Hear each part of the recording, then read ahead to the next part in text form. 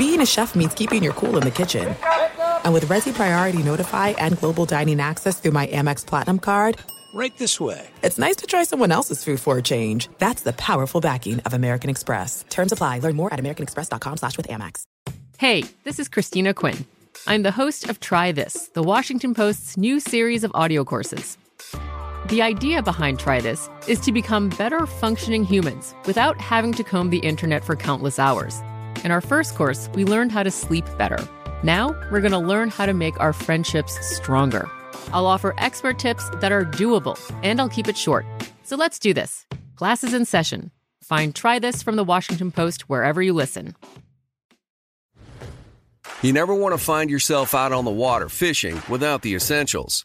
So it's best to always pack a Columbia PFG Solar Stream Elite hoodie to protect against the sun. I mean, it provides great protection, and it's really breathable so you don't get hot. That's a win-win. Columbia PFG has a lot of great gear. So before you head out on the water, head over to Columbia.com/PFG to shop their performance fishing gear. Getting ready to take on spring? Make your first move with the reliable performance and power of Steel battery tools.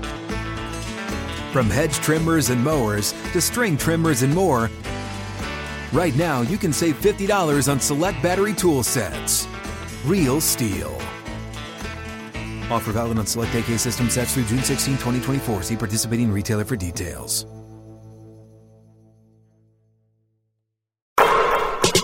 What's up, Open Floor Globe? This is Ben Golliver with the Washington Post. I am joined on the other line by Michael the Pod Pina. Michael, the last time we talked, I believe, was Thursday, and the NBA and its players were just putting together, or putting back together, I should say, the NBA bubble after a shutdown caused and triggered by the Milwaukee Bucks decision not to take the court last Wednesday. They put things back together, I gotta say, in a pretty remarkably quick fashion. Games resumed on Saturday. Teams are now being eliminated left and right. We are almost ready to commence the Final Eight, the second round of the playoffs here. We should have that field set, I believe, by no later than Wednesday, Michael. So it's all happening.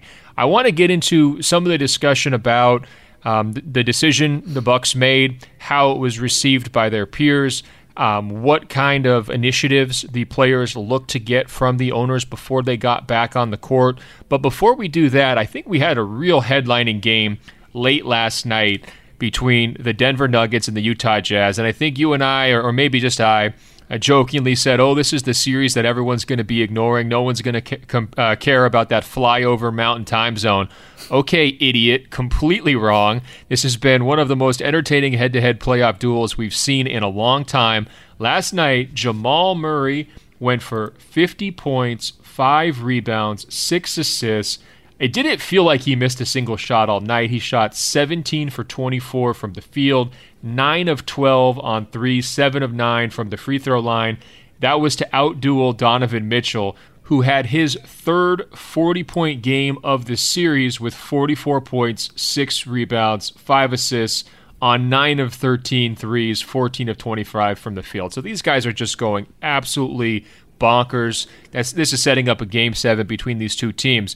Michael, did you watch the game? Did you see Jamal Murray's just unbelievable post-game interview with Jaron Greenberg of TNT? Incredibly raw and emotional. Did you see the picture of him, doubled over, exhausted in the tunnel back to the locker room, looking like just emotionally spent after a long night? What did you make of the scene? An unbelievable performance all around.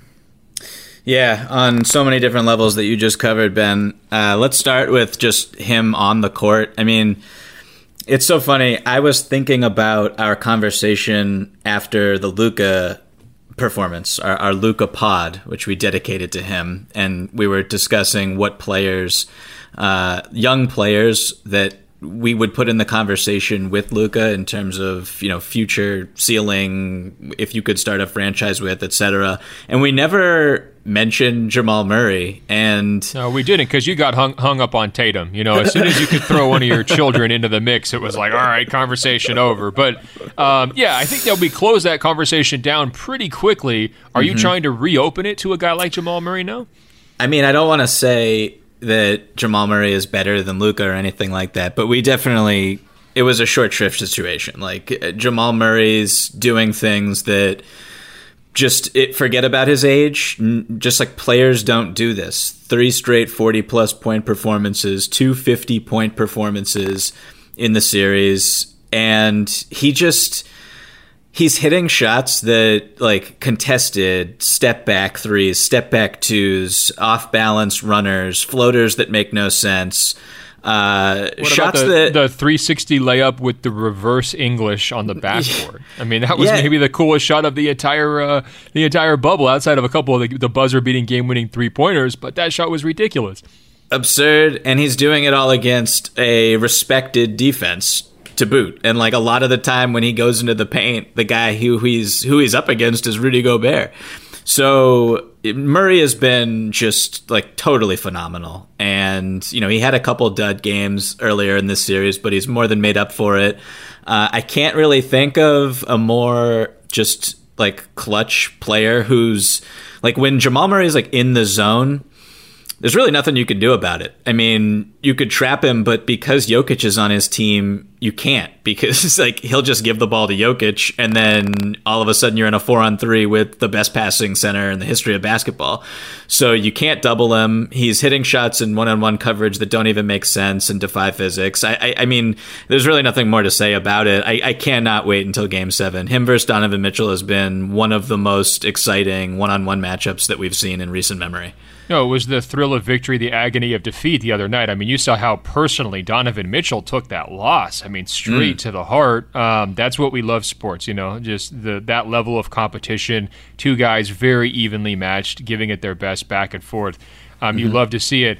With Murray, you know, I'm kind of curious here, Michael, because every once in a while on this podcast over the months, really, you've tried to sort of, you know, take over control every once in a while. You know, you've tried to sneak in and try to drive the conversation, and maybe you want to, you know, shift gears here and there, and it always puts me back on my heels when you do that. I'm wondering, is there a parallel? Did Jamal Murray just jack the Denver Nuggets from Nikola Jokic? Is this now Jamal Murray's team, not Nikola Jokic's team anymore? And people like to compare me to Jokic and the physical resemblance. I'm not sure if it's still there. But what struck me in this series in particular, you have 2 very well-regarded centers, guys who have been franchise players for their organizations for the last 5 years, right? I mean, the Nuggets have built everything around Jokic. The Jazz, once Hayward left, that's Gobert's team, and they're trying to build it in his mold. Those guys have been supporting cast members in this series, right? Not that they're not playing important roles, but everyone will remember this as the Murray versus Mitchell showdown. We know who's going to win Game 7. It's whichever one of those guys happens to go off a little bit better than the other one, right? All of the key moments late in games, I mean, every once in a while, Murray works in, you know, a nice pass to Jokic, and he hit a dagger 3 early in the series, I believe, in that overtime game. But are we seeing a shift not only with these particular franchises, but maybe a wider shift here, at least in the bubble, where it's like, you know, congratulations, all NBA centers, thanks for coming, but, you know, you're kind of just a lawn ornament, and the real action is taking place in the backcourt? Yeah, I mean, I think the stage was always set, in particular for Mitchell, real quick. Like, the stage was set heading into the bubble for him to just show out, because they didn't have Bogdanovic. They would have to rely on his offensive ability a little bit more than they did during the regular season, and he's for sure come through, and he's hitting pull-up threes at a completely unsustainable rate, but has been terrific in a lot of other ways. But for the Nuggets, I don't think that it's an either-or conversation, or doesn't need to be. I mean, whenever we talk about the Nuggets, we do not, I shouldn't say we, I personally kind of discount them because they don't have that second guy, and it's Jokic, and he's a 7-foot center, and we know from watching the NBA over the past few years that, you know, big men can't really generate or initiate offense. Even ones who are as virtuosic as Jokic is, they can't really generate offense like a primary ball handling guard or wing. And so they always needed Murray to take that leap forward. They gave him that max contract extension. I thought it was premature. And like, it's not that he'll take anything away from Jokic when he plays like this, but it's just a perfect complementary piece for them to actually become title contenders. I mean, Murray has never made an all-star team. I think that obviously he's not going to shoot 60% from behind the three-point line for the rest of his career, but he is making a leap here. It's undeniable. And I think, we're about to see him be on the cusp of perennial all-star status, and that just changes the whole trajectory for the Denver Nuggets. Yeah, it for sure does, and it also changes the trajectory for Jokic, I think, because it's a little bit of a zero-sum game, right? If Murray's star is ascending as far as it's going to, I think his is going to come back a little bit, and I don't think it's just about internal team dynamics. I think it's about where the bubble is taking the game. Remember, there was a lot of talk about, it's a 4-month layoff before they picked up play here, so it's almost like it's a new season. And what we've seen in each of the last 3 new seasons is faster games, right? Higher scoring, even crazier offensive efficiency, and then even more dominance by perimeter playmakers. That's been the story the last couple of years. You look at some of these teams that are in those situations, how did they prepare for the bubble? Like Philly, for example, was looking to go away from its big lineups. They didn't succeed in that all that well, but that was sort of a rejiggering. A lot of the teams that did have success, like San Antonio, for example, same deal. They're trying to go smaller. They're trying to go faster. They're trying to put more perimeter playmakers and shooting on the court. That was sort of like a trend heading into bubble ball. If I'm a center right now, Michael, I am so nervous. I'm walking down the sidewalk with both hands in my pockets. I'm making sure that I'm calling home and I've got someone on the line with me. I am seriously worried about, my extinction in this game right now. Because if you're looking ahead, the winner of this series will have, I think, by far the highest profile center in the Final 8, right? I mean, if you look at, Toronto can play big with Gasol, but, he's not an all-star level player anymore. Milwaukee's got Brook Lopez. He's actually still very underrated, but he struggles in certain moments, and they're going to have to make some choices there if they go with Giannis at the 5. I think when it really gets to, key playoff time, Boston, Daniel Tice, I mean, I'm sure you've probably got a tattoo of one of his tattoos on your back, but, he's not exactly an all-world level player. Miami's got Bam. Phenomenal talent, not what we would really consider to be a traditional big-bodied center, right? It's more of a versatility look from him. And in the West, I mean, the Lakers, they play big just to save AD. The Clippers, they've got Zubac. He's had some nice moments. He's not making an all-star team anytime soon.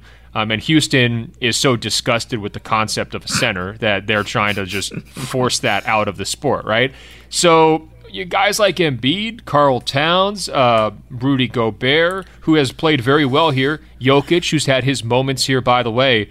Don't you sense there should be a little bit of paranoia? It's like you're excited that Mitchell and Murray are going so nuts, but aren't you also kind of looking around like, uh-oh, what does this really mean? Where is this bubble ball taking us?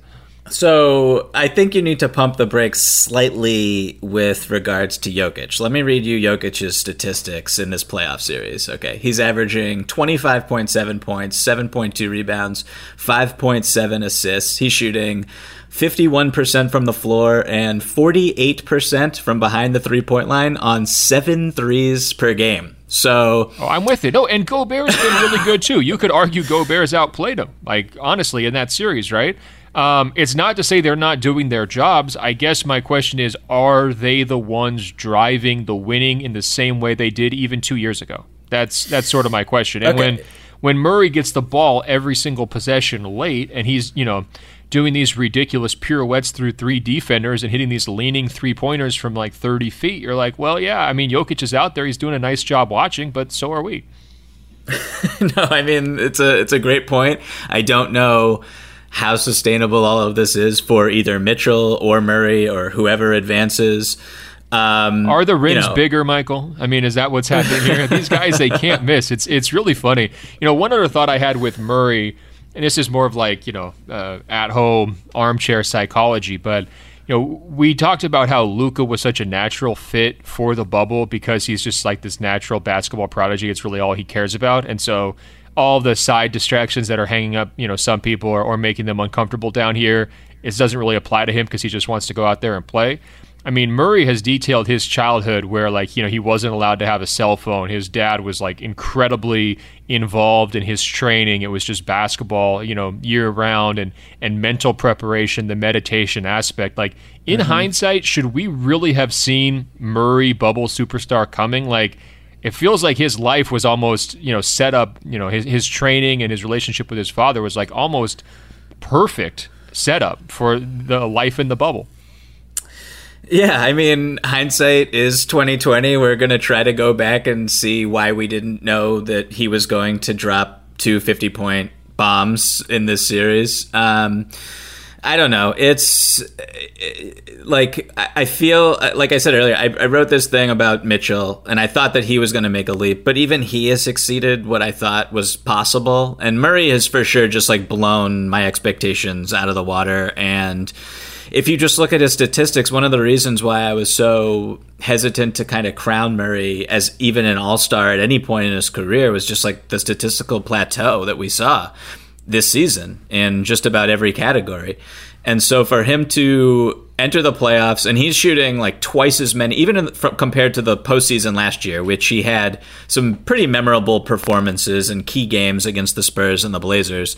Like his pull-up threes by volume are just like twice as high as they were in last year's postseason, to say nothing of this regular season. So he's just like, he's embracing, I wrote about him this morning. I feel like he is the heir apparent to Steph Curry, to Dame Lillard, and in the way that those guys kind of were groundbreaking and vanguards to the three-point revolution, like Jamal Murray and all the players who are like Jamal Murray, they've basically been able to be understudies throughout all of this. And so there's really nothing to repress his shot selection. Like he can shoot from wherever he wants because guys like Dame and Steph have kind of taught coaches like, okay, give this person the green light because it is so beneficial to offense when a guy can hit a pull-up three like Jamal Murray can. So I just think it's really fascinating. I can't wait to see Game 7.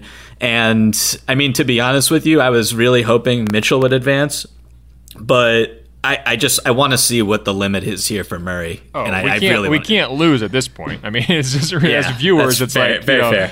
We're winning either way. Just as a quick check here, remember Murray, 7th pick in the 2016 draft. He did get some of that possibly the next Steph type of buzz, but of course it was like diet Steph, poor man Steph. Everyone's trying to really distance him from those kinds of expectations because that was sort of like the peak of Steph mania right when he was coming out, right? Yep. But consider some of the players taken ahead of him. Dragan Bender by the Phoenix Suns. Woof. And then I think the one that we really should highlight, Buddy? Well, yeah, that one's bad too, but also Chris Dunn from the Minnesota Timberwolves, right? I mean, I think it was a case there. Tom Thibodeau, wrong side of history, right? I mean, if they take Murray, now you've got Murray and Towns, both high-volume three-point shooters. All you need is 3 and D guys, and you're set as a top 5 seed for the next 10 years. I mean, that is the platform they've been trying to chase and mortgaging their entire franchise to get D'Angelo Russell. I would way rather have just had Murray than anything else that they've done here over the last couple of years. So that one, I think, done over Murray doesn't get talked about enough with the dorks on basketball Twitter about mistakes. So come on, dorks, step up. Let's bring that back into the conversation here a little bit more. I'm going to give you a couple of head-to-head comparisons, Michael, and I just want your quick, who would you take here? Obviously, you said Luka over Murray. I know you're going to take Tatum over Murray. What about Ben Simmons or Jamal Murray?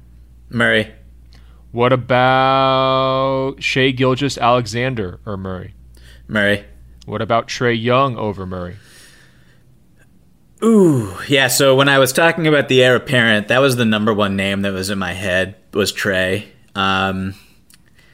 That's a really tough one, just because Trae is... I know you're, like, waiting to just leap down my throat as I'm speaking right now, Ben, but... Why? Trae... You think I'm the number one Trae Young hater in the world, don't you? I do, yes. It's not true, but look, I mean, they're cut from similar cloths. I would just take Murray. I think he's a more sustainable piece, right? I mean, he's bigger. He's actually like a net average, I would say, right now on the defensive end, even though Denver's defense has been so terrible. He's not a big reason why. So from that perspective, yeah. But like, and then like defensively, it's just Yeah, it's like, which I just said, it's no question.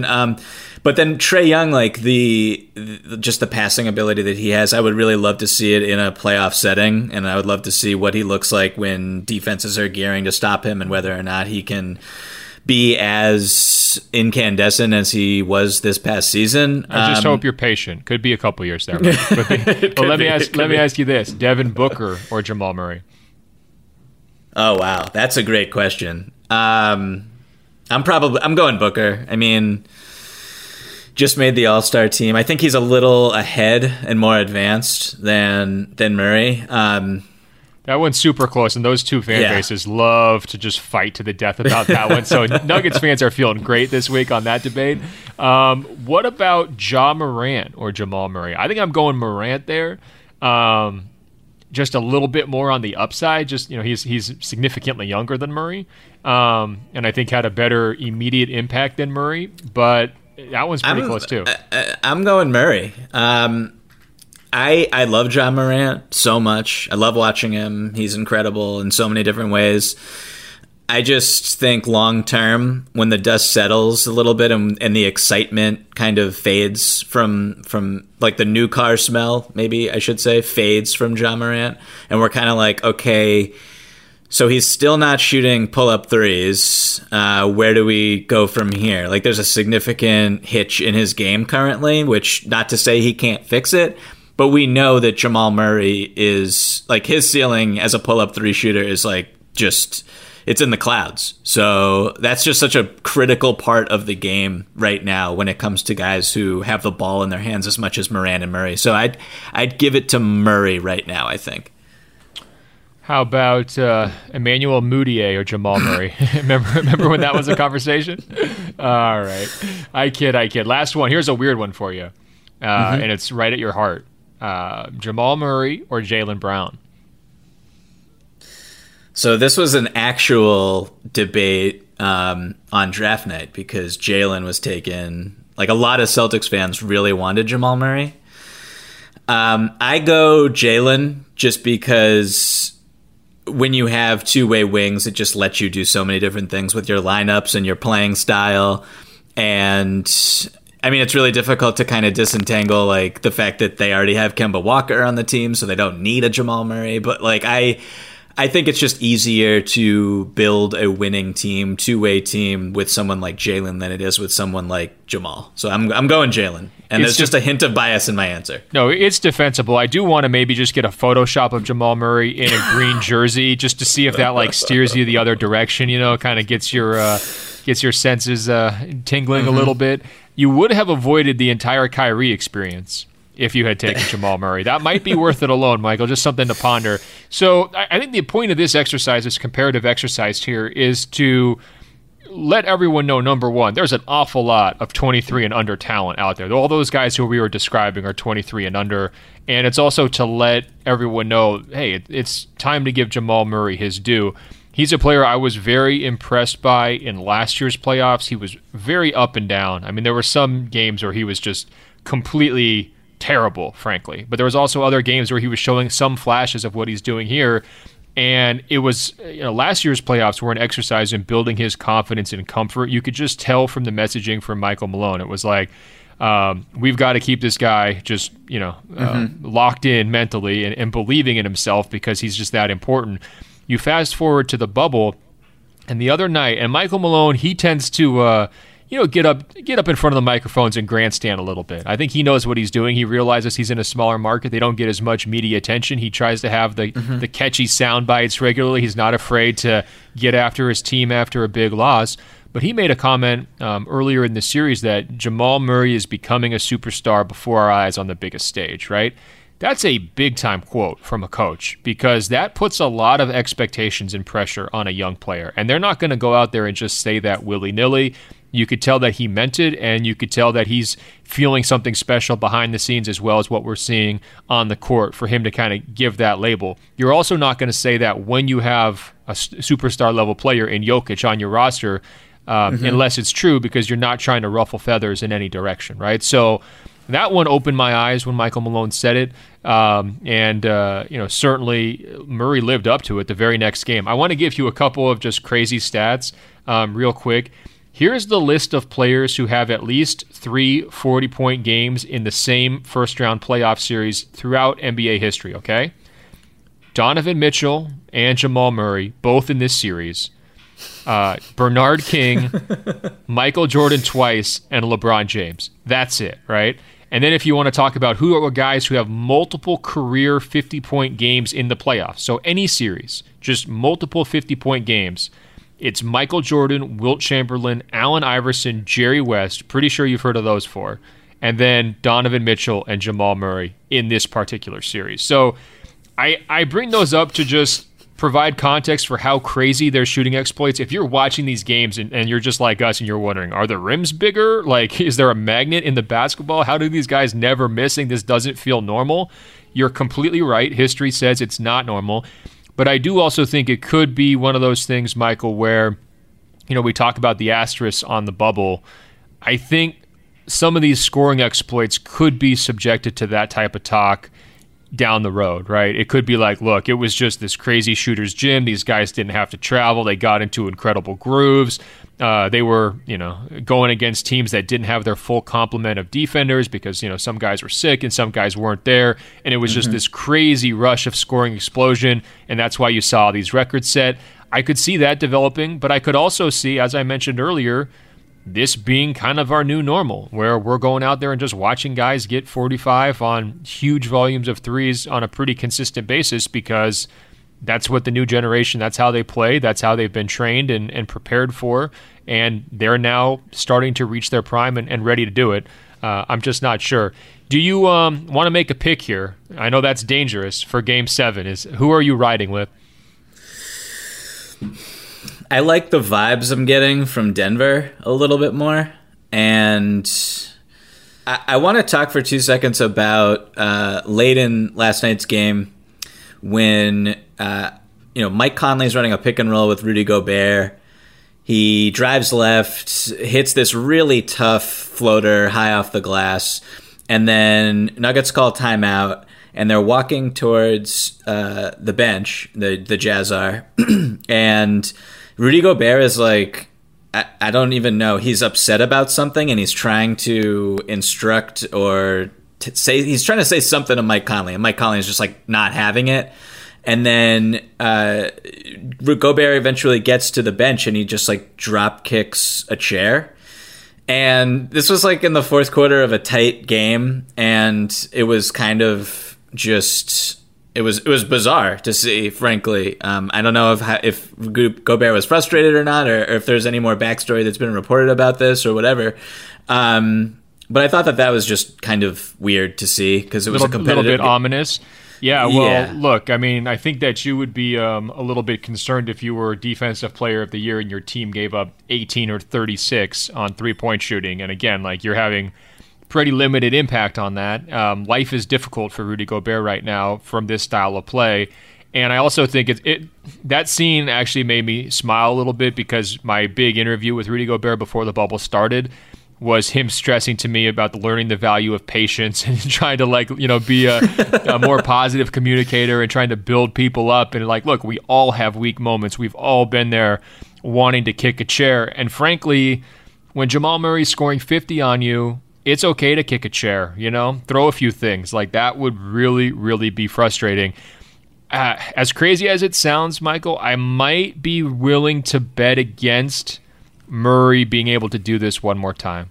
Something in the back of my mind says Utah's going to pull it together and take Game 7. That's going to be my prediction. We will go head-to-head on that. One of us will look like a genius. One of us will look like a fool on the next episode. There are some things that are too good to keep a secret. Like how your Amex Platinum card helps you have the perfect trip. I'd like to check into the Centurion Lounge. Or how it seems like you always get those hard-to-snag tables. Ooh, yum. And how you get the most out of select can't-miss events. With access to the Centurion Lounge, Resi Priority Notified, and Amex card member benefits at select events, you'll have to share. That's the powerful backing of American Express. Terms apply. Learn more at americanexpress.com/withAmex. The 2024 presidential campaign features two candidates who are very well known to Americans. And yet, there's complexity at every turn. Criminal trials for one of those candidates. Young voters who are angry. The Campaign Moment podcast from the Washington Post gives you what matters. I'm Aaron Blake, and I'm covering my 10th election cycle. My colleagues and I have insights that you won't find anywhere else. So follow the Campaign Moment right now, wherever you're listening. The wait is over. The Chi is back on Paramount Plus, and the stakes have never been higher. Everything changes on the South Side when a new threat comes to power in the Showtime original series from Emmy winner Lena Waithe. Battle lines will be drawn, alliances will shift, and danger lies around every corner, leaving everyone to wonder who they can trust. Visit ParamountPlus.com/The Chi to get a 50% discount off the Paramount Plus with Showtime annual plan. Offer ends July 14th. Subscription auto-renews. Restrictions apply. Rain or shine, every day is a great day for fishing, right? You got rain gear, but you can't overlook sunny day gear. A Columbia PFG Solar Stream Elite hoodie has you covered on the sunniest days. Like literally. I mean, who wouldn't trade a sunburn for a trophy fish? But why do it if you don't have to? Especially when this Solar Stream Elite hoodie is built with broad spectrum UV protection. We're talking UPF 50, and it has airflow so you don't overheat. And what's the alternative? Putting down the rod every half hour so you can slather on some sunscreen. Seems like an easy choice to me. Columbia PFG has you covered with their Castback TC shoe. Its OmniMax cushioning and traction system helps if you're on your feet a lot, say, fighting a fish. Not to mention keeping you sure-footed on a wet rocking boat. So if you're going to be spending long days out on the water, and I sincerely hope that you will be, head over to Columbia.com/PFG and shop all their performance fishing gear. All right, Michael, I think we should hop in here real quick to recap some of the stuff that happened with the shutdown. And I've got some questions here from the Open Floor Globe. They emailed us, openfloormail@gmail.com, openfloormail@gmail.com. And Taylor from Idaho writes, in light of your debate about whether playing games was an effective way of sharing the player's message, it should be noted that I, someone who typically avoids social media and news, would not have learned about Breonna Taylor or Jacob Blake without NBA games to watch and the NBA players' involvement in those stories. Needless to say, as a white male and huge basketball and sports fan, the last few months have been eye-opening for me, even more so than during the Colin Kaepernick era. I never opposed Colin Kaepernick's right to speak out or kneel, but I was ignorant of his perspective and still may have been somewhat skeptical of his message without having seen the unfortunate examples of racial injustice this year. It is also sobering that I've had conversations with my new father-in-law, who is black and an Army veteran, who's exclaiming through a lot of this, I lived through it. So I like that perspective from Taylor, Michael, because you and I, we tend to live in the weeds, right? Where our takes are influenced by obsessive coverage and deep involvement in every aspect of what the NBA is trying to do here. I think they're influenced by being in a Twitter bubble of a whole bunch of people who follow this stuff really carefully and have very strong and passionate takes about that. And I guess what Taylor is saying, he's not a casual sports fan, but he is just a casual news consumer, and the NBA players have brought this onto his radar. I don't think Taylor's the only one, and I do think when you had that shutdown on Wednesday, and it was confusing in the moment. There was a lot of debate. Is this a boycott? Is this a strike? Is this a protest? Are they willing to sit out for multiple games? Are they willing to be sanctioned by the league? Is this actually a situation where the league and the players are kind of almost protesting in tandem? They're trying to come to these resolutions, and they're trying to make change together with local governing bodies, either in Wisconsin or I guess just nationally, trying to set up polling stations and those kinds of things. It was not totally clear how to categorize or label what the Milwaukee Bucks did in that moment. However, what everybody knew, and all news media outlets realized instantly, was that it was super different, super important, and worthy of coverage, right? So to me, that's the biggest step back when people look at the last 3 days. I know there's going to be some people who said, well, what was the point of it? Why did they do this? They raised a lot of conversation and attention here, no matter what. I think to me that is indisputable, and I think that it was good that Taylor emailed in to let us know that because that can get lost in all these very specific debates about what word do we cause it, or are they really making a difference? I mean, I think to me that is a major takeaway here. They are using that quote unquote platform. Everyone loves to use that phrase. They are using it, and it is working. Days later from Wednesday's shutdown, I still personally have so many mixed feelings about it. I think I'm generally pro that they did it, first of all, and I think it was wonderful, and I think that we are seeing tangible short-term action from, for example, the Wisconsin legislature has not met to vote on police reform acts since April, and that was before George Floyd was killed, and they have not met since. And so they are meeting reportedly today to discuss these issues and to discuss other issues going on in that state with regards to social justice. Isn't that so embarrassing? Getting guilt-tripped into doing your job? I mean, come on. Yeah, 100%. And so that, I don't think, look, 2 + 2 = 4. If the Milwaukee Bucks did not sit out that game on Wednesday, do we honestly think that the Wisconsin legislature would magically come back after a 4 or 5 month absence or whatever it was to convene and talk about police reform? Because you can't tell me that did not impact it. So from that perspective, I think that it was meaningful, just in an actionable way and a measurable way.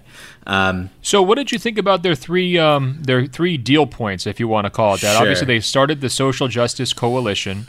They basically continued their efforts to use arenas as polling places, and you saw some very high-profile arenas join that cause.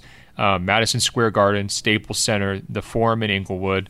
And that's in addition to other arenas in Houston and Salt Lake City that were sort of already, trending that direction, and others too, by the way, prior to this. And then the third was, more advertising around the voting, get out the vote before the November election. These are things that LeBron in particular has been pushing for a while, and you could even see new vote signs within the arena kind of on the backdrop of games. Was this enough? You mentioned mixed feelings, Michael. Is that where the mixed feelings come from? Because maybe these are good, but you wanted more? Or what did you mean by that? Yeah, I mean, part of it is that. Part of it is you always want more. Part of it is a frustration with, just how we frame all of this, in that these are NBA players, right? And so we look to them to be the leads on social justice issues, and we look to them to push those who actually have economic and political power to leverage those tools that they have to make change. And I'm talking about the billionaire governors and owners in the NBA. And so why aren't we just being more critical from the jump at those people, and those people who have the money and the clout and everything to, look, we talked about this on the last, I can't remember if we talked about this when we were recording or if we were offline, but the fact that there was the $300 million initiative that the owners had over 10 years, that's $1 million a year per owner, per ownership group. That's nothing. And so if you are the players, you should be pushing for more, because you're making this huge sacrifice going down there and playing games and trying to do your best to utilize your platform, being away from your family during such a difficult time. So I just think kind of the framing is what frustrates me a little bit. I do think that, opening up the polling places in the stadiums and, convincing those who own those stadiums to do so is a very good thing. I'm curious to see what exactly the social justice initiative that was the first bullet point in the NBA's and NBPA's email out to or press release. I'm curious to see what the effects are of that and what specifically it will accomplish. But I mean, look, the fact that the Bucks, if they did not sit out, then, there were other polling places that would not have opened, is both sad and hopeful at the exact same time. So that's kind of where I come from when I say I just have mixed feelings about the whole thing. For sure. Look, I think a lot of people wanted the Bucks action to be the biggest moment in sports labor history, and that's really not what it was. As we came to find out over the next couple of days, it was George Hill not feeling comfortable playing, saying that he wasn't going to play, then Sterling Brown saying, you know what, I agree, I don't feel comfortable playing, and then Giannis hearing those guys say that, and you know what, I'm going to have your back because I'm the team leader, so I'm not going to play. The whole team decides not to play in the hours or minutes before their game. They're probably thinking we'll take a forfeit. We're up 3-1 in the series, and we'll just come back and play on Friday. And, of course, that's not how it went. We saw all sorts of games canceled and postponed across 4 different sports, and I'm sure that kind of blew their mind. I think what came out over the next couple of days was a classic case of pragmatism, right? You have LeBron and Obama and Michael Jordan, some of the most pragmatic people that we've ever seen, in terms of trying to create some tangible solution rather than, just protest for protest's sake. Those voices and figures kind of rise in the headlines, and they put together a compromise that I think actually benefits both sides. The players can say, hey, we did something. This wasn't just disorganized. This wasn't a one-off. We made a statement. We're getting some action. The owners came out proving to some degree that they've got the players back. And, of course, there's been some skepticism from players, I believe, including Jaylen Brown, saying, hey, we still want to see follow-through. And that's completely understandable and is an important part of their messaging, and I'm glad they're saying that. But you also saw, the league itself, able to do what they set out to do, which is obviously playing in the bubble, while also juggling another major issue and keeping it front of mind, and again, getting days and days worth of media coverage out of that. I think that their end solution wound up, being fairly productive. There was a lot of ways this could have gone wrong. I mean, if this had dragged for a week or 2 weeks, if this had led to a shutdown of the bubble and then potentially a lockout in the future, I think that would have done significantly more damage to their cause than people are maybe willing to think about, just because those players would be scattered around the country and they would not be capable of being in the news day after day after day for their day jobs as athletes. And so can I push back 2 seconds, Ben? Please. So okay, I get what that point. I think that just because there would not be games happening, I personally think that is a very loud and powerful reminder of the whole point of this, which is to draw attention to racial injustice and social inequality in this country, right? So you're like, why aren't NBA games happening right now that were supposed to be happening, that are supposed to be... My television's telling me that a game was supposed to be scheduled tonight. There is no game. Why is that? So even though players aren't specifically speaking out, and I do think that there are other forms and venues and avenues for players to speak out, even if they were not necessarily in a post-game press conference or something like that, there are many ways for them to convey a message. I do think that not playing would have also been a way to draw attention to the greater entire point of what we're all talking about here. No, and they did, but to me, there's a timeline on that, right? I mean, if you're saying we're out of the bubble, that's a giant story for multiple weeks, right? But the players disperse, they go back to their home markets, they get back to their normal lives, they spend time with their families, they get back into their workout routines, and they wait. And the owners say, well, you shut down this bubble we spent more than $100 million on. You can kiss away next season. We're changing the math on this. We're not doing 50-50 anymore, right? No. So yeah, real quick, I think these are 2 different conversations. So I agree with you 100% that it would be a disaster in terms of the NBA's labor relationship between the players and the owners. Well, I think that... And no, go ahead. I think it's related because I think that, if that relationship is damaged, and I think that's why they came off looking like partners this week, because if that relationship is damaged, they're not able to play the games. They're not able to even create a platform for next season. And now these guys are in a position where they don't have as strong of a joint ability to get out their messaging on these things. And also with the timing going towards the election, I think having LeBron and Jaylen Brown and the Milwaukee Bucks, these kind of key figures, telling people to vote for the next Doc Rivers, for the next month and a half. That's kind of the NBA's best case scenario to really impact the country right now, right? I mean, there's a lot of short-term pressure to kind of keep their ability to deliver visible messages as good as it can be, and I'm sure that was weighing on all of these guys' decisions too. But LeBron kind of put it this way, if they go home, certain guys are going to get muted.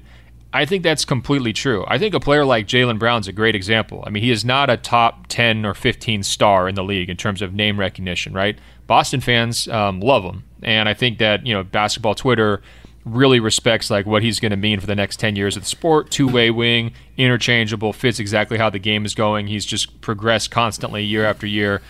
But the casual fan doesn't know who he is.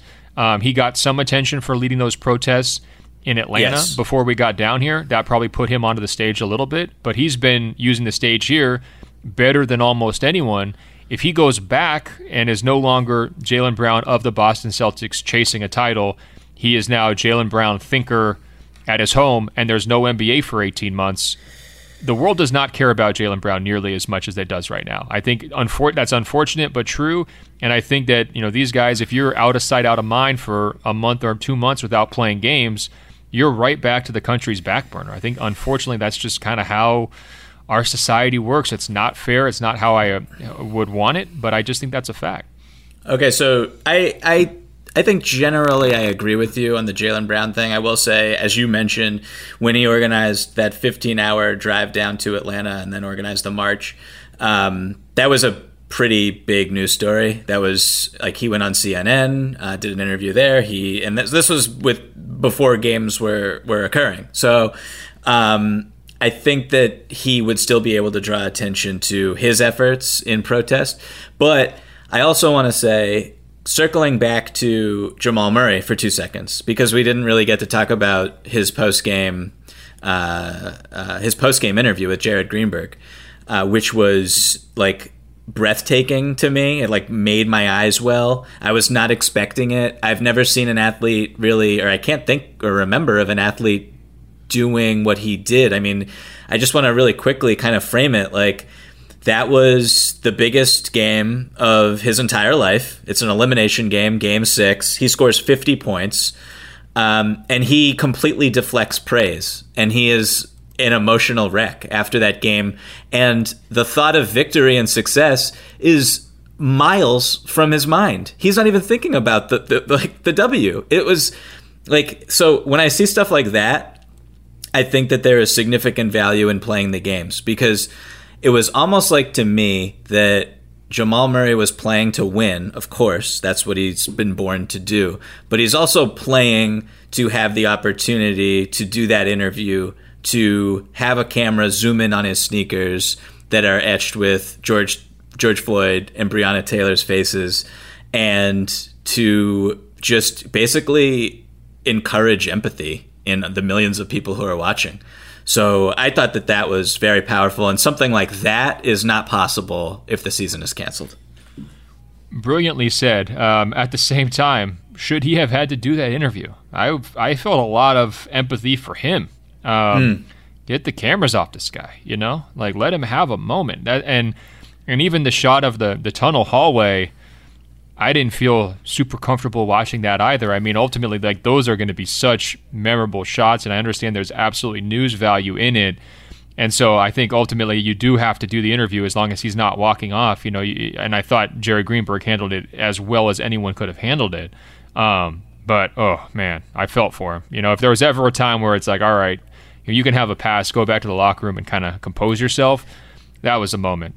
Very well said on all that, Michael. I do want to actually ask you, I mentioned Jaylen Brown and the Celtics part of that here briefly. We got a question from Michael, not you. He says, this is for the pod and his Boston Celtics green sympathies. I just want to express how pleased I am about how far the Celtics organization has come in understanding and trying to support the talent it depends on. There's more work to do, but I don't have many complaints right now. I am too young to remember the Celtics and their more conspicuous issues with race. I only came to know about it through the consequences of the KG courtship when I came of age, basketball and media-wise. I'm glad to be proud of my organization and glad I don't have to do any of the hoop jumping to rationalize my affection for other New England sports franchises. So, Michael, I mean, clearly there's a long history there. I mean, dating back to Bill Russell, maybe even before that. But I have been really impressed with how the Celtics have gotten right behind Jaylen Brown. You see it with their Twitter messaging immediately following the Bucks decision, putting out statements of support. Like, they were one of the very first to do it. You heard it in terms of allowing their players to talk about the idea of a walkout themselves. Marcus Smart, I mean, there was no pushback that I saw from coaching or management trying to, like, hey guys, simmer down, like don't bother people. We've seen that kind of stuff in the past from other organizations when players maybe get a little bit too close to the third rail. Is Boston kind of emblematic of a shift in philosophy here within the NBA at large? I don't know. I struggle to answer this question. I agree and acknowledge everything that you said, and I have nothing critical in particular to say about the Celtics organization. I think that, as you outlined, they've handled so much of this admirably. Starting with, right before there was that commercial that played, the Black Lives Matter commercial, where Wyc Grousbeck, owner for the Celtics, says Black Lives Matter in front of a camera, and people can say that that's nothing, but not every owner is willing to do that. 5 years ago. Exactly. Is that happening? No chance. Absolutely not. Absolutely not. So stuff like that, you can be cynical and call that performative. I'm not one of those people. I think that is powerful when an owner goes in front of a camera and says something like that. That is progress. I think I don't really think that the Boston Celtics, and this is a whole different conversation that I don't really want. I'm not really prepared to get into right now, but Boston's history with race and the Celtics' history with being pseudo progressive in a lot of ways. They had the first black player in the NBA. They hired the first black coach, Bill Russell, in across all four professional sports in North America. And then there's all this stuff about, their fans and the city of Boston throughout the 60s and 70s, 50s, 60s, 70s, 80s, you could argue 90s right now. And so it's a whole, tangled conversation that's very complex for a lot of different reasons, but just strictly keeping it to how the Boston Celtics organization has behaved over the past 6 months or so, maybe even longer than that. I think it's been great. I have nothing bad to say.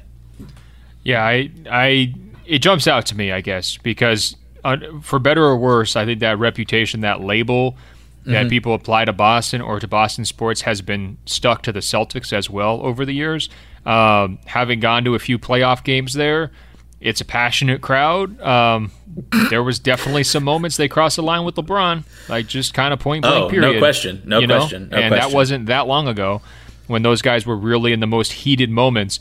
So to see their messaging, knowing where some of their fans' heads were at, not even a decade ago, I'm sure they're getting some level of blowback along the way. They do.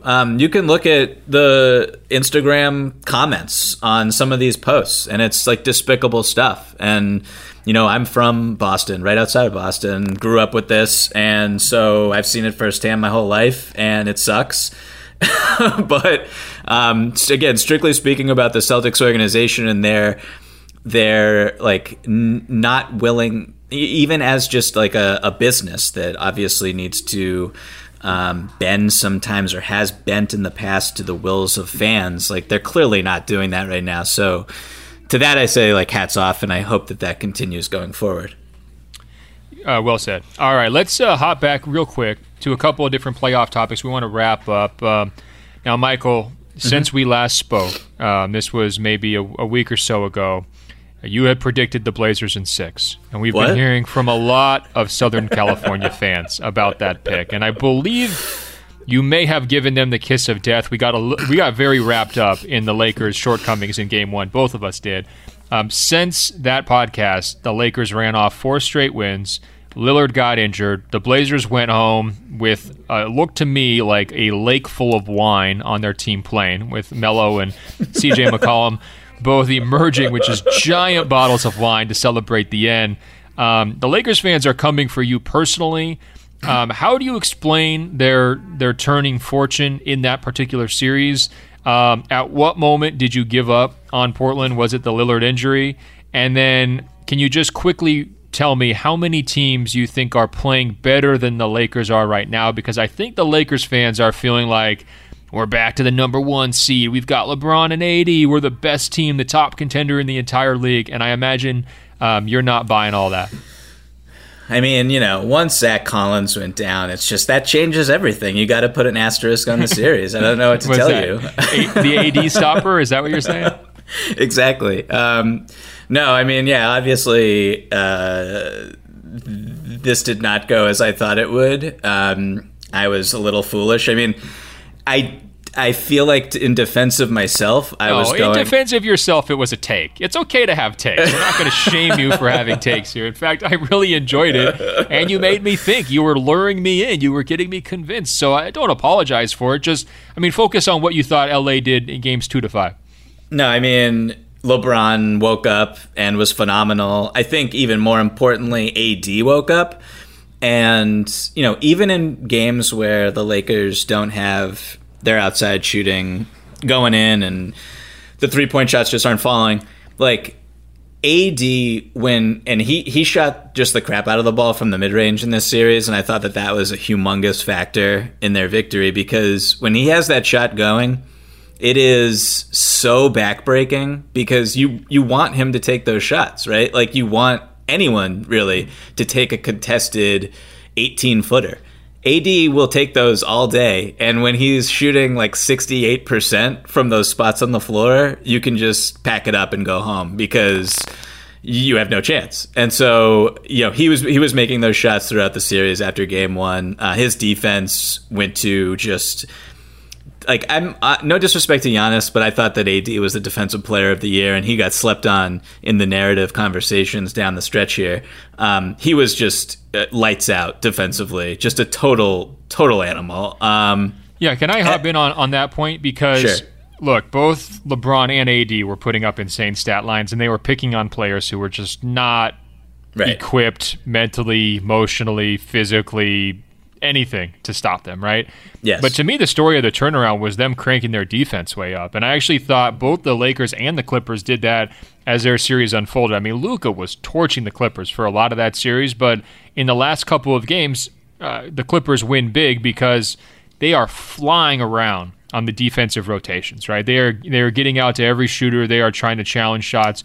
Same deal with the Lakers. I actually thought the signature play of the Lakers' first-round series victory was when they blocked 3 jump shots in 5 seconds to basically to snuff out a possession. I mean, you basically never see that.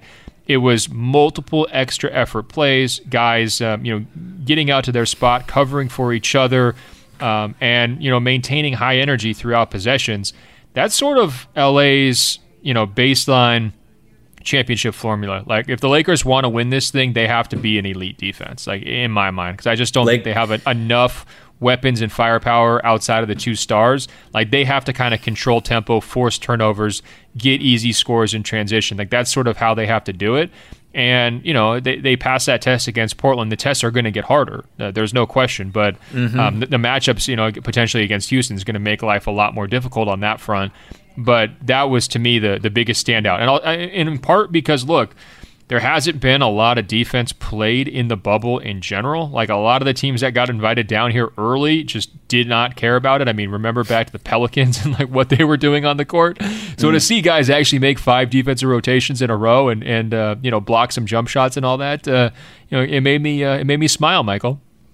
It's so funny, like, when we try to analyze postseason series, and, like, we always talk about adjustments and what is this team going to do from a game one after a game 1 loss. What are they going to? And, like, what the Lakers essentially did was play harder. I mean, like, there was a game. No. Use the official terminology, please. They flipped a switch. Okay, yes, of course. They definitely flipped a switch. You have your signature play, signature sequence of that series. Mine is watching AD dive for a loose ball, corral it, turn, sit up, with a bunch of Blazers around him, fire this perfect pass to LeBron, and then they got like a dunk or a layup from someone else on the other end. Like those are the type of possessions that they were not doing before the playoffs began in the bubble, like not even close. And then in game one, also not even close. So I think that, CJ was not healthy. Dame obviously was not healthy for the whole series. Zach Collins, my boy, the difference maker. I'm partially joking. I do not think that if he was around that they would have won, but I do think that when he goes down and the domino effect is we have to play Yusuf Nurkic and Hassan Whiteside at the same time, that it is just completely devastating. But I don't want to was on fumes too. I mean, look, they ran out of gas 100%, right on schedule, 100%, and that was predictable. It could happen. If Portland was going to win that series, they were going to have to just get up and jump on them early. They did in game one, and they just kind of ran out of gas down the stretch. No shame to Portland for losing. No shame to you for picking them, Michael. Let's switch gears here real quick. When we were discussing Celtics-Sixers, we really, I think, both of us kind of injured our backs just dumping dirt on the Sixers' grave. I mean, it was a real heavy lift by us, I would say. I mean, we really got some digs in there. It was delightful. What we didn't do so much was focus on Boston's success. I can take the blame for that one. I hate giving credit where credit is due. Bothers me. So Boston sweeps Philly. They come out in game one over Toronto and look quite dominant from the start. I mean, they're just really bombing away from threes, getting whatever shots they want, and Toronto they didn't have it in game one. They need to do a little bit of soul searching. Their team seemed down. They still seem impacted by the Jacob Blake situation for sure. I mean, just kind of being in the room for some of their post-game interviews, guys didn't seem right. Not an excuse, just a fact. That's kind of, they were not mentally where they needed to be, before, during, and after that game. As Nick Nurse said, they got their butt kicked. They weren't tough enough, fast enough, smart enough, good enough, any of those words, to keep up with Boston. But what do you view as kind of the key drivers here of Boston's early playoff success? I mean, they're 5-0. They're in the driver's seat and in the second round series that everybody's been looking forward to. They're making my Raptors in 5 pick look not so good, Michael. We'll see. I'm not giving up on it yet. But to whom do you give the credit for the Celtics' playoff success? Yeah, I mean, I don't like to get too ahead of myself when it comes to talking about the Celtics because I clearly have this jinxing power inside of me somewhere. So I'm not going to just go out and say that the Celtics are going to sweep this series or the Celtics are going to win 5 or whatever. You're not going to say it, but you just did, Michael. You just kind of did put it out there, didn't you? But look, to answer your question, like the Celtics, none of this is that surprising to me at all. They came into the bubble as one of the best teams in the NBA. They completely dismantled the Philadelphia 76ers in so many different ways on both ends. They outcoached them. They out-executed them. They had more talent top to bottom. Tatum emerged as the best player in that series, which is a huge factor. Going forward, he's the best player by a wide margin, I think, in this series against the Raptors. He is the best player in this series, and I would love for Pascal Siakam to check in for work because Game 1 didn't happen. I think if you had rewound and asked me who's the best player in this series in January, I would have guessed Siakam, and Game 1, not the case. Siakam can play better. Tatum maybe can come back to earth a little bit. I guess he started slow, but I'm with you. Tatum is the best player in this series. Yeah, Tatum is extremely good. And I think one of the more interesting parts of his game and his impact in this particular matchup is just, and we've seen it in the past, but Tatum defensively, Brad Stevens loves to put him on the opposing point guard. And that way Tatum can then switch pick and rolls. He can get up and pressure guys like Kyle Lowry, who, they love to hit the pull-up three. Tatum has arms that are long enough to take that shot away, and he's quick enough to recover and not get blown by. So he's just this secret weapon at the head of Boston's defense in these types of matchups. And we've seen it, I think the first time I ever saw it deployed was, and I could be wrong about this, but what stands out is last year against the Indiana Pacers, and the Boston Celtics swept them in the first round. And Tatum was started out on Darren Collison in that series and was just like a total monster, disrupting everything that the Pacers wanted to do. That has carried over to this season. That has carried over to this series. So that's just like a minor little wrinkle that people should look out for. But then beyond that, like, Boston is just really, really basically impossible to beat when guys like Marcus Smart and Brad Wanamaker are just like drilling threes, which they are capable of. I don't know if they will continue to hit threes quite like they did. But yeah, I mean, I could go on and on about different aspects of this team and why they're very good on both ends. But when you also just, bottom line, have the best player in the series and someone who can still get whatever shot he wants against a really great defense, I mean, good luck to you. Good luck. Don't count these Raptors out, Michael. I'm a big time. I'm not a big time Raptors believer. Everybody knows that about me. No, I kid. I'm hopping on their bandwagon for the first time ever in the history of Open Floor. They just were not right in Game 1, and they will not play worse than that during the series. This is a focused, smart, versatile, long team. Boston, I don't think is going to shoot as well as it did in Game 1. And Toronto can't really execute worse offensively than they did in Game 1. I mean, it would have been a real bloodbath if Serge Ibaka didn't kind of come out of nowhere with what he did. But look, Van Vliet's better than that. If he's injured, that's a big problem, right? Lowry's better than that. They have a lot of pieces. Siakam's way better than he showed. I mean, he was smoking layups. I mean, there was just so many different moments of just pure frustration for Raptors fans in that game. And I think it's going to balance out a little bit. I still expect this to be a long series. This sweep talk that you and the Celtics fans are trying to bring in is just crazy. Don't even right now. I did not say that. I know, I'm messing with you. All right, last topic here, Michael.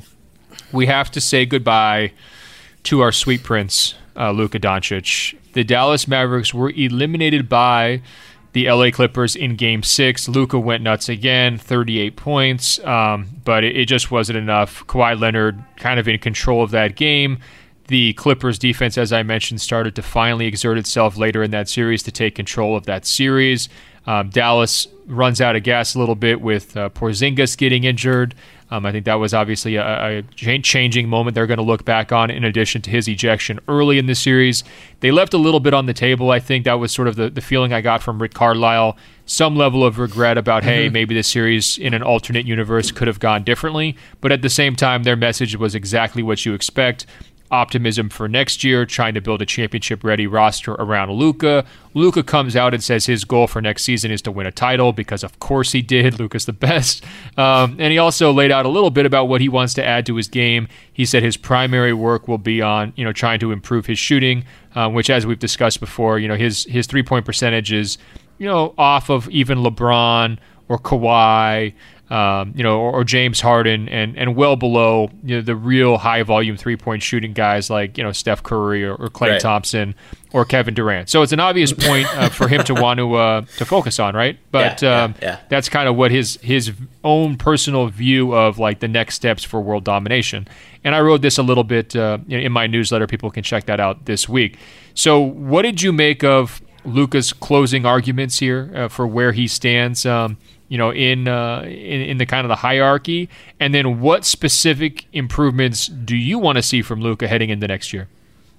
I mean, Luka's almost perfect, like as a basketball player. I think there are some things you'd like to see just athletically that aren't going to happen, and that's perfectly fine. He still can get to the basket whenever he wants. He can still finish at a LeBronian rate around the rim, which is just a testament to his touch. I mean, I agree with him when it comes to the 3-point shooting. He needs to be a better, more accurate outside shooter. He takes a lot of step-back threes, and that's a wonderful shot to just generate one of the most accurate, or one of the most efficient options in basketball. If it's not going in, over 30% of the time, then it's not the best option. My suggestion on that would be to dribble down one step inside the three-point line and then step back behind the three-point line rather than starting 2 steps behind the three-point line and stepping back to 3 steps behind the three-point line. Just a subtle adjustment, I think, could really change things for Luka, because it's not the nature of the shot, it's the location of the shot that kills his shot selection, his efficiency numbers. He just falls in love with the deep bomb, and I get it because that's his mentality. Like, he's wired like Lillard, he's wired like, Curry and these other guys. He just doesn't quite have that shot. He just needs to build up to it a little bit. Ben, that's why they pay you the big bucks. Great point. I mean, scoot in, Luka. This is your assistant coach talking. Besides that, honestly, I guess the basics are just more awareness off the ball on defense, and I think his on-ball defense is actually pretty solid. He gets up out of his position a little bit, but I think that that happens more later in games when he's probably exhausted because he carries the offense when he's on the floor. And then the last thing I'll just say is stronger ankles. That's because that's really been the only physical problem that he's faced in his career. And I believe he had a serious ankle injury this season that kind of flared up on a couple occasions. And then obviously in this series, there was the whole drama with Marcus Morris and stepping on his ankle. And then before that, he had it twisted before the epic game where he hit the buzzer beater. So just get stronger ankles. And I think that sounds silly, but if you just read about how Steph Curry, altered his balance and all of these things to prevent himself from having recurring ankle injuries, Luka could, take a page out of Curry's book. For sure. Great suggestions. I would just encourage him to work on his restraint too. I think that whether it's the shot selection, whether it's some of his decision making with some crazy passes, and he got better at that over the course of the bubble, but when he first started the bubble, he was flinging some stuff around the gym that was making me just a little bit uncomfortable. Also, the interactions with the officials and the interactions with the Marcus Morrises of the world. Just a little bit more restraint. LeBron is the model here, Luka. You can whine a lot to the officials, right? You're going to take physical punishing treatment from opponents. You are going to want to have, play fast and loose because you're more talented than everyone else and you're going to feel comfortable in those moments. And you're going to want to take every single shot because you can create it and because, you're the hero of your own story in your mind and you're the hero of an awful lot of people's stories as well. So these are natural inclinations for a player like him. But just a little more restraint, I think, would go a long way. He made the comment about Morris, I don't want to deal with players like this. Luka, newsflash, buddy. They're going to be sending the Marcus Morrises at you for the next 10 years straight, right? So you can control how you respond. You can control, how you work the officials before, during, and after those situations. I don't want to see you jumping up off the hardwood ready to punch somebody. You're better than that. What did LeBron say back in the day with Deshaun Stevenson? It was it would be like Jay-Z responding to a diss from Soulja Boy. Right. Just right. all time. Just all time. Luka, come on. You're better than that. Yeah, so that's basically like Luke is Drake and Marcus Morris is you in this analogy. I mean, I'm not sure how good of a rapper you are, Michael, but yeah, point taken. So just stay away from that nonsense stuff. He's getting technical fouls in playoff games. Don't get those. It's a bad look all around. You're putting yourself at risk of ejection, as we saw with Porzingis. And but more importantly, it's just he's such an incredible commander of the game when he's locked in. We saw it in these late game playoff moments. I mean, taking it right at Kawhi, taking it right at Paul George, making Reggie Jackson consider quitting the sport. I mean, we had a lot of moments there from Luka where he was just in complete command. That's the part where you kind of want to positively reinforce it and be like, look, just continue doing this. And the stuff where he's losing his mind at the refs and, upset about Marcus Morris, and justifiably so, but you have to control that reaction. You have to stay level-headed. And he did a pretty good job with that. But I just think it's, something that he's going to need to continue to work on because ultimately, his own self-confidence is only getting bigger here as he continues to extend his dominance. We don't want that expressed in a negative way where, he's constantly reacting to people who are trying to take him down. Those are my thoughts. Luka, top 3 MVP finisher next year, yes or no? Yes. Luka MVP next year, yes or no?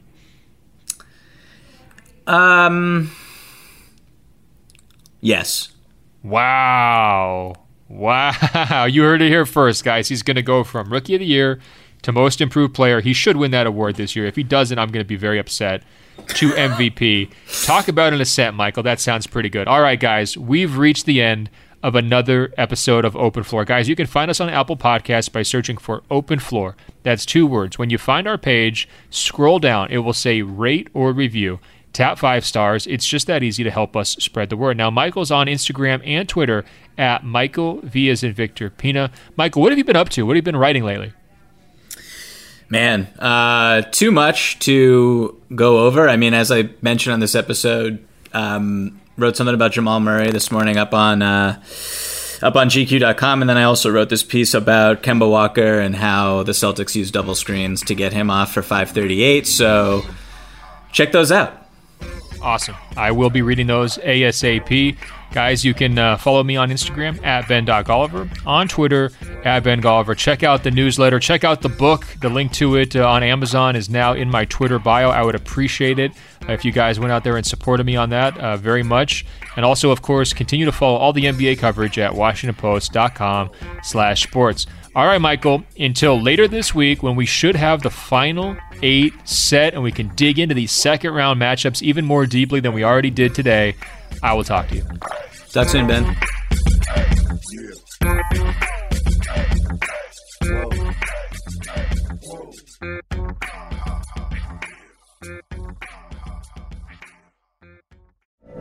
From BBC Radio 4, Britain's biggest paranormal podcast is going on a road trip. I thought in that moment, oh my God, we've summoned something from this board. This is Uncanny USA. He says, somebody's in the house, and I screamed. Listen to Uncanny USA wherever you get your BBC podcasts, if you dare.